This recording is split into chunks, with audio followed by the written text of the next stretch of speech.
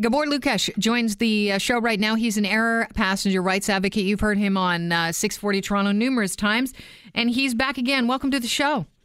Good afternoon. I would like to say Happy New Year off the hop, but I know you're frustrated as we move into 2018. One of the things that you're frustrated with is the Canadian Transportation Agency and Air Transat. You've launched a lawsuit against both. Please do tell.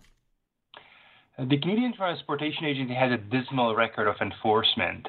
Up until November 2017, it has never actually issued a fine to airlines for breaking their contract with passengers, even though the law provides for a penalty of up to $10,000 per violation. When Air Transat stranded passengers, 590 passengers on the tarmac into Ottawa Airport for 5 hours, without adequate food or water in July 2017, and the agency eventually issued a decision finding that Air Transat broke its contract with passengers. It was the first time when any fine was issued at all. Alas, the fine was a mere slap on the wrist, and the CTA, the agency, inappropriately waived the entire fine. What was the original fine? The fine was $295,000 to a company whose revenue of its parent company is $3 billion. And you're saying they've waived that. How so? The Canadian Transportation Agency said that Air Transat is going to get a credit based on compensation settlements to passengers. Now, I'm all for compensating passengers, but like in a car accident, any fine or penalty should be in addition to compensation of victims. If fines are reduced by amounts paid to victims, then the fines are effectively zero and have no deterrent value.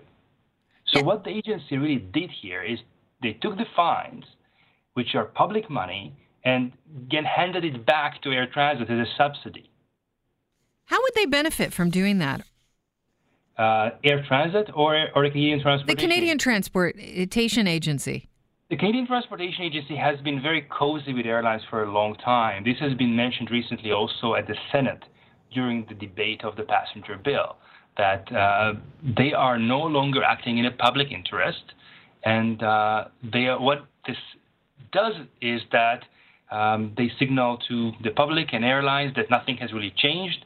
Then airlines can continue breaking the law without consequences. We just add a bit of smoke and mirrors. So you now are launching a lawsuit against the Canadian Transportation Agency and Air Transat. On behalf of who and what do you want? This is a lawsuit launched on behalf of public interest. What I'm asking the court to do is to send the amount of the fine back to the agency to be reassessed in accordance with proper principles of law. Under the agency's own enforcement manual, the amount of the fine should have been $5.9 million. And instead, they issued $295,000, a mere 5% of what the fine should have been. I'm also asking the court to declare that the agency cannot waive fines. That power is reserved to cabinet, and they are not a cabinet. It's public money, and Air Transat should be paying the fine and the proper amount of the fine in addition to settlements to passengers. So you want a huge message sent out to other airlines that, and also to the Canadian Transportation Agency, that this will not be tolerated. That's exactly the purpose. Unless there are significant fines that are proportionate to the airline's financial abilities, the phenomenon that we have all experienced in Canada, the mistreatment, abuse at the hands of the airlines that we all see here, is going to continue unless there will be finally some consequences to the wrongdoing.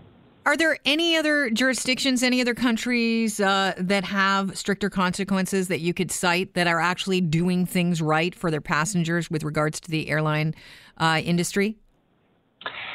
In the European Union, they have good passenger bill of rights that deals with specific issues. It doesn't extend that legislation I have in mind to tarmac delays. But in Europe, overall, there are far better rights than in Canada. In the U.S., in the pre-Trump era, the DOT, the Department of Transport, was also very firmly enforcing those rules, including about tarmac delays. They have been issuing very hefty fines. So there are examples out there, but I think that we Canadians should be leaders in the area of passenger rights, and we Canadians deserve better. The rules are there, the laws are there. We know exactly what Parliament intended the agency to do, so it is time for the agency to start doing its job. I understand that neither the agency or the airline have formally responded to your lawsuit. That's correct. What now? Now I'm going to wait for them to first indicate to the court that they intend to oppose the application, and then there will be court filings. The Canadian Transportation Agency has also been withholding an investigation report that is the basis for the fines. So they just issued a fine, waived it immediately, but the actual document that explains how they calculated it, why, on what basis, is being held back from the public. So I'm asking the courts to order the agency to file that document as well. You want to get a look at it? Of course. Well, I wish you the best of luck with this, and I'm sure this is only the beginning of a story that will get quite large over the next few weeks. And Gabor, hopefully you'll check in with us and update us on what's going on. Thank you very much. Thanks so much, and Happy New Year to you. Happy New Year.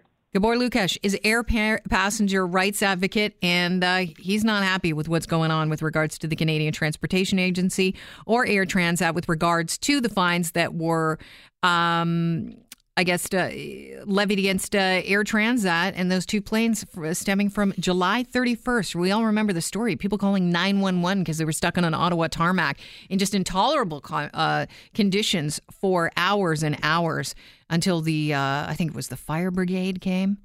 Very fancy way to say Was it in Britain? The fire brigade is on its way. Yeah, the firefighters showed up with some water for the people.